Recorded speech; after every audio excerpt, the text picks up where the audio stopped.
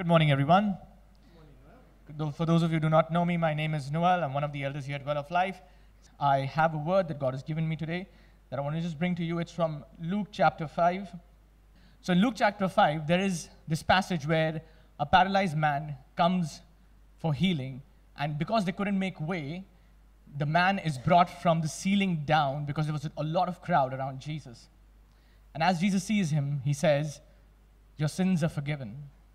And God brought that word on my heart, and I had this sense that today, God wants us to express that desperation, just like that paralyzed man who couldn't make way for him to meet Jesus, and he was brought down from the ceiling. And secondly, what I felt God doing is that as the word of God is ministered to us today, and the desperation that we express to God, He's not only going to heal us, He's going to make us whole and use us for His purpose. So my prayer today for all of you is that as the word of God is ministered through such today, that we will be bold enough in expressing that desperation, and God will not only heal us, but make us whole and use us for His purpose. I have a question for you. We sang today a lot about God moving in power. That last song, "This is the House of Miracles." How many of you still believe that God does miracles today? All right, we've got about 6 or 7 here. I heard 2 yeses here. Let me try on this side, maybe a little more success. How many of you believe that God still does miracles? Yes, we got a few more amens here. See, even what Noel shared at the top, he came and shared this with me in the morning, just before pre-service prayers. And I told him, "Man, I need you to share that story." This story of a paralytic being brought by his friends. They break the roof, they drop him into the presence of Jesus, and Jesus works what Jesus does best. Heals him, forgives his sin, he gets up and he walks. And if you fly into Coimbatore airport in India, which is like, I don't know, first time I went there I was like, wow, this is a large airport. And then from there though, we drove 4 hours kind of in the direction of rural nowhere. We kind of went there. And 4 hours later, we reached this tiny little village called Hassan where we were ministering. And we had such a wonderful time there. I do love the church there. I love the fact that God's doing great things there, young couple leading, and it's just beautiful to see what God is doing in their midst. But on this one occasion, we were in a room that was kind of designed to fit maybe 20 people at a pinch. But somehow or another, they'd managed to squeeze 50 people or so in there. Talk about miracles happening. India is great at that. And they just squeezed these people into this room. And I was the visiting pastor, so I had a chair. Most of the others sat on the floor, right? And which was great, because at my age and my knees, that's always a good thing to have a chair. But before we started, somebody comes up to me and says, there's a man downstairs. This is on the first floor of the building. It's kind of a low-rise building. And the man downstairs is paralyzed. Can you come and pray for him? So like all good pastors do, right? I said, yeah, of course we'll go pray for him. After we're done here, it's on the way out, we go pray for him. And but those people they're an impatient bunch, eh? So they put him on a chair, they carried him up the stairs, and then they brought him and put him in front of me. Now there's 2 chairs there. I'm seated in one, this man seated in the other, no pressure at all. Right? And he couldn't walk, and he couldn't raise his right arm. His wife when he sat down, his arm kind of just dropped aside, and his wife had to take his arm and put it on his lap like that. And they say, "Would you pray for him?" And so I said, "Yeah, I can do that. Let's talk about Jesus first." And I shared this same story that Noah brought to you today. I shared that story with him, and I said, because Jesus asked the man a question, right? He doesn't ask a question. He actually commands, he forgives his sin and then causes him to get up and walk. And he says, so I asked him the question, who do you think can forgive sin? Can a man do that, or is that God's prerogative? And he says, yeah, that's what God would do. So I said, do you believe then that Jesus is the representation, the Son of God, come here in flesh? He's a part of the Godhead, and he can heal you today. The man says, yes, he can. And so we shared the gospel with him. We talked about Jesus, and we prayed for him. Then I asked him, do you mind raising your right hand? And out of sheer habit, his wife goes across to raise his hand. And I said, no, no, not you. I want him to raise his hand. And he does that. That's a good place to actually say, well done, God. And then God did another miracle. I took a few steps back, and those 50 people parted like the seas, right? That's the next miracle. And we created a little space in the middle, and I asked that man, I said, can you get up and walk towards me? Now, here's an interesting thing. He had something tied on his ankle. And his wife says, no, that's to ward off evil spirits, because I think that his paralysis is something that an evil spirit has done or attacked him or whatever. And asked, can you remove that? She says, no. She's like adamant, we're not going to remove it. The local pastor tries to, scold her a little bit, and I said, no, that's okay, let it be. Because I think God's bigger than that. He's more powerful than that. And so we prayed, and we asked him, said, step back, and I said, can you walk to me? And he gets up and he walks towards me. And here's the interesting thing. In that little space that we made, he started walking, but he's dragging that one leg that's tied. God healed that man that day. And the question is this. Do you believe that God wants to do the same thing here today? See, the room there, Indians proper praise. They know how to praise properly. They just erupted in praise. That place became just this chaotic noise of praise towards God. In biblical terminology, we have 3 words that are presented to us as the work of God.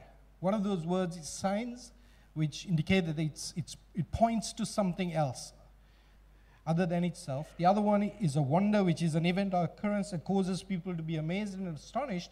And then the third word that is used is miracle, almighty work, an act displaying great power, especially with reference to divine power. These are the words that Scripture uses and gives to us to lend language to what God can and does do in our midst today. When Grudem tells us this, he defines it as a miracle is a less common kind of God's activity in which he arouses people's awe and wonder and bears witness to himself.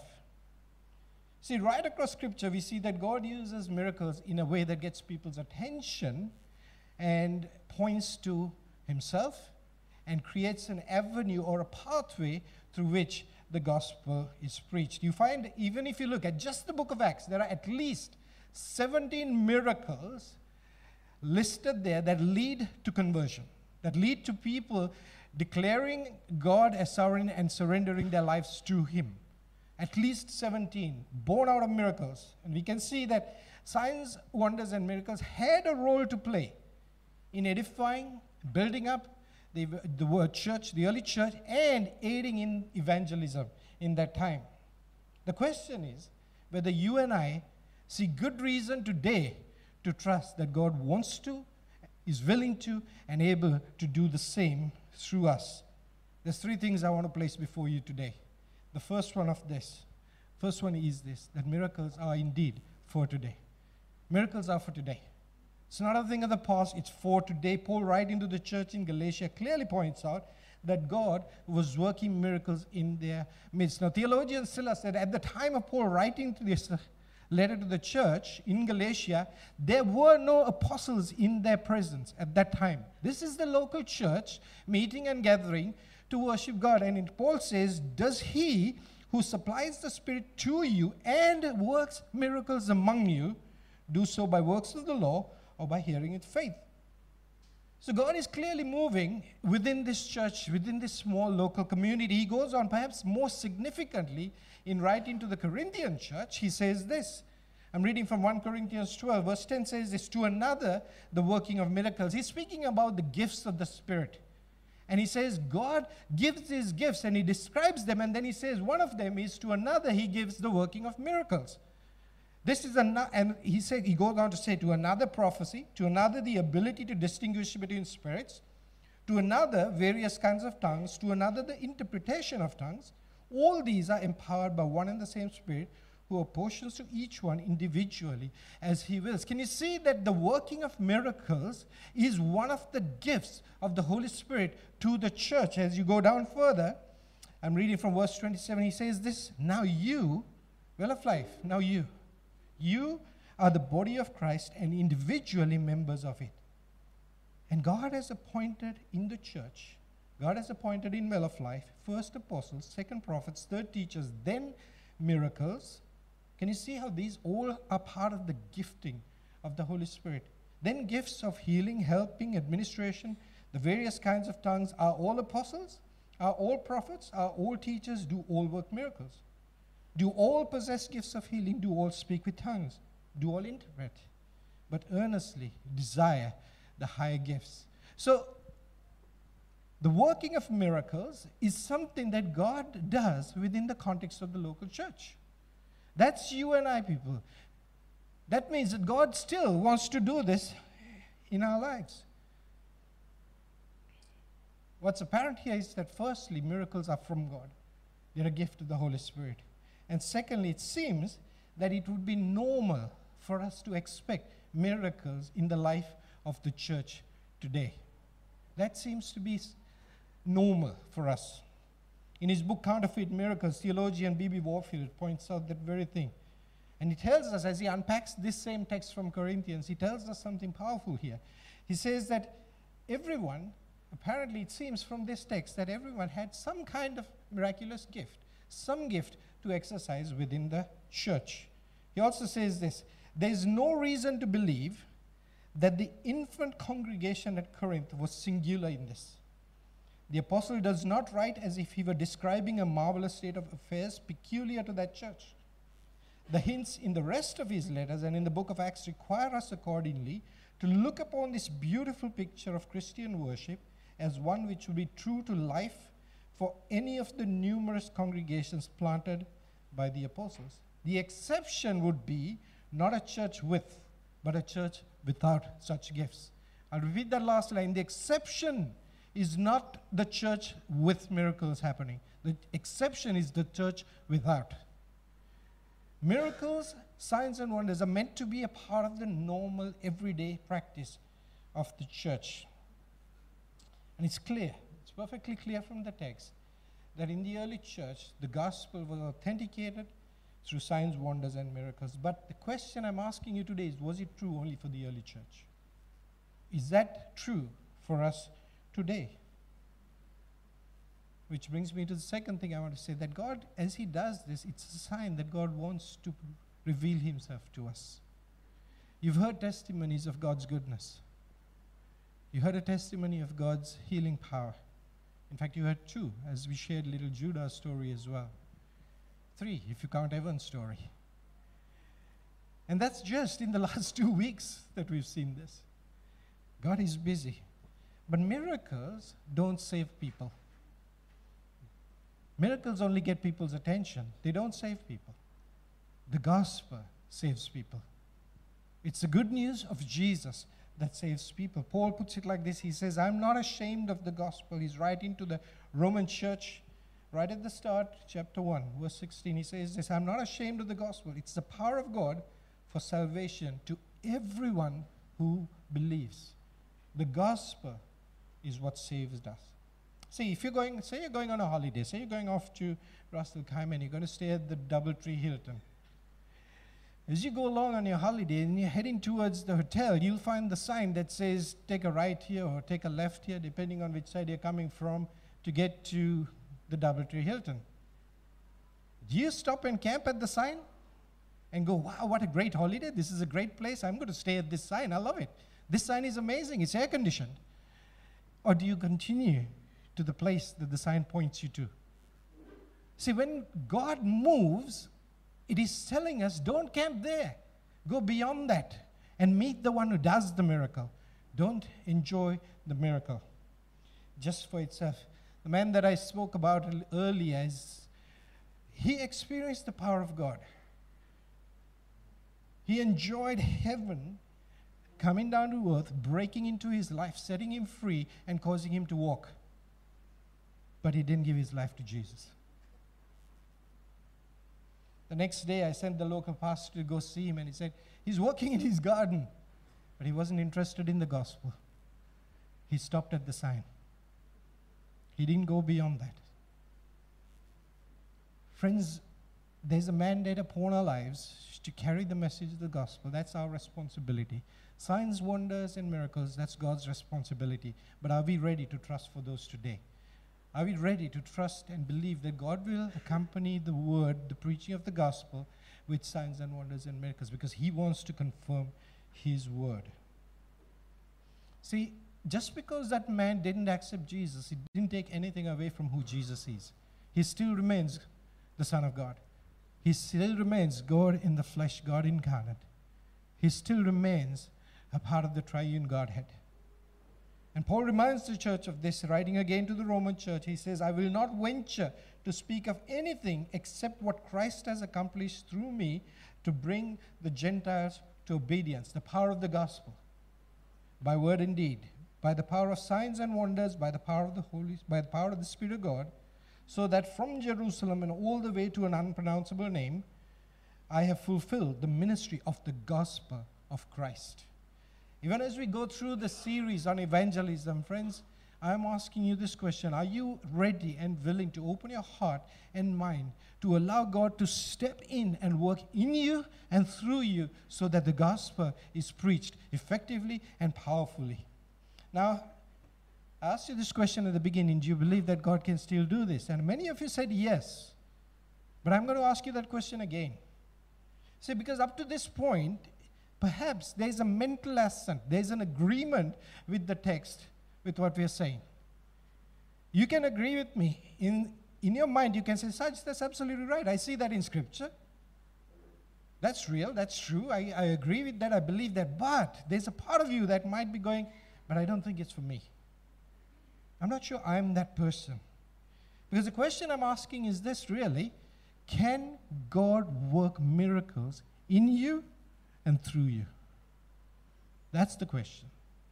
Can He use you to work His power and exercise His powerful, powerful presence, demonstrate it through your life in a way that opens the channel, opens the doorway for the gospel to be preached? Can He do that?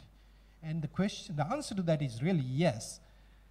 But also, it requires from you courage and boldness to say, I will open myself out to this. I will allow God to do this, because it takes courage to actually step forward and say something. Today in the morning, Petra brought a word of knowledge. And it was someone in the room. We prayed for that person. We trusted God will continue to work and heal and bring completion to what He has declared. But the point is this, are you willing to be that person who steps out and says, I feel like God is saying this? I remember once, and this is not in my notes, so bear with me for a few seconds. We were at a prayer meeting here, and I felt God say these two words to me, Lulu Hypermarket and Bungee Cord. That's not great. That's not a great word. But I'm not afraid to be a fool for God. I'm not afraid to look like an idiot. I'd rather do that than later on be found to be walking in disobedience. And so I shared that. And guess what? Nobody came. How do you think I felt at the time? Remember? I didn't feel great. But afterwards, someone came and said, I lived there. And I've been dealing with this couple who are struggling in their marriage, and it feels like they're kind of in a yo-yo thing. Love you, hate you, divorce, no divorce. And they need someone to speak into their lives. That word is for them. Can you pray with me for them? However ridiculous it might sound like, you got to do it. We were in Hassan again, and this little girl comes up. She's been born mute. Hasn't said a word in her life. Just born that way. And we prayed for her. That evening I met her dad, and he said for the first time, she called me Appa. For the first time. Would you allow yourself to be courageous and bold enough to say, I'll do those things that God is calling? Because the question, are you ready, is answered by this. Miracles are for you. They're for you. God wants to do miracles in your life. He wants to do miracles through your life. They're for you and they're through you if you would only allow for it. God can and does desire to do it. The problem is this. You remember what I said about mental assent? Because sometimes there is a part of us deep within us, and you don't need to put your hand up for this. I have been in that place of thinking, yeah, God, you can do that. But in my heart, like, really, God, this is impossible. Can this man walk?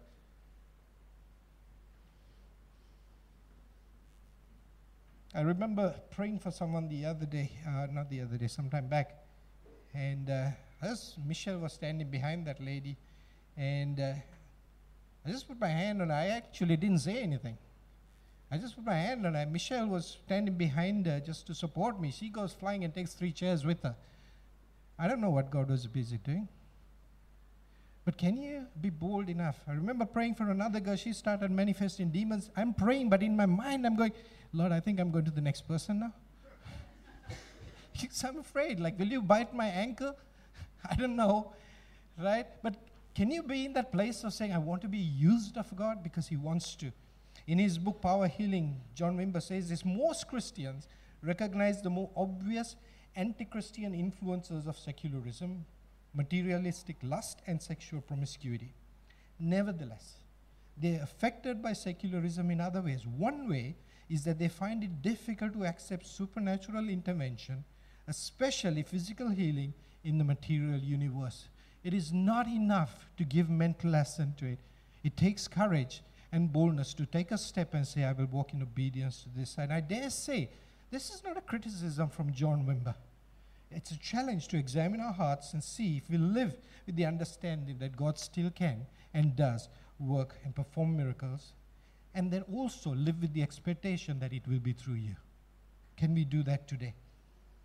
Why do I say through you? Paul, writing to the Corinthian church, says this: to each, that is to you, that's to you, to each one of us is given the manifestation of the Spirit for the common good. For to one is given the spirit of the utterance of wisdom, maybe a word of knowledge like the one that Peter brought in the morning service. To another, the utterance of knowledge according to the same Spirit. To another, faith by the same Spirit. To another, gifts of healing by the one Spirit. To another, the working of miracles. Do you see that line? The working of miracles. To another, prophecy. To another, the ability to distinguish between spirits. To another, various kinds of tongues. To another, the interpretation of tongues. All these are empowered by one and the same Spirit, who apportions to each one individually as He wills. Friends, this is for you. This is for Well of Life. You remember the song, Well of Life? Come alive in the name of Jesus. Come alive. This is for you. And if you don't believe me, here's what Jesus has to say about it in the Gospel of Mark. He says, these signs will accompany those who believe in my name. Who will it accompany? You and I. If you believe in the name of Jesus, these signs will accompany you. In my name, they will cast out demons. They will speak in new tongues. They will pick up serpents with their hands. And if they drink any deadly poison, it will not hurt them. They will lay their hands on the sick and they will recover. What you see here is that the power to exercise spiritual gifts is the common possession of every believer. The power to exercise spiritual gifts is the common possession of every believer. So whether it is a word of knowledge like Morgan in the Spinney's queue, waiting for checkout, she has a word of knowledge and she shares it with someone. Can we be that courageous? Can we be that bold to say, I feel like God is saying this to someone you've never met who's standing in a checkout queue? Maybe it can be something as dramatic as the deaf child that Rob healed just as he was packing up to finish ministry and head out from Zimbabwe. Maybe it is that lame man that God causes to walk because of your prayer. Maybe it is Evan healed this morning, Judah healed last week, Sharbat healed after coming up for prayer last Sunday. Can God use you? Will you be unafraid, bold and courageous to pray those prayers? I would much rather pray for 100 people and God heals one than pray for nobody and God heals none.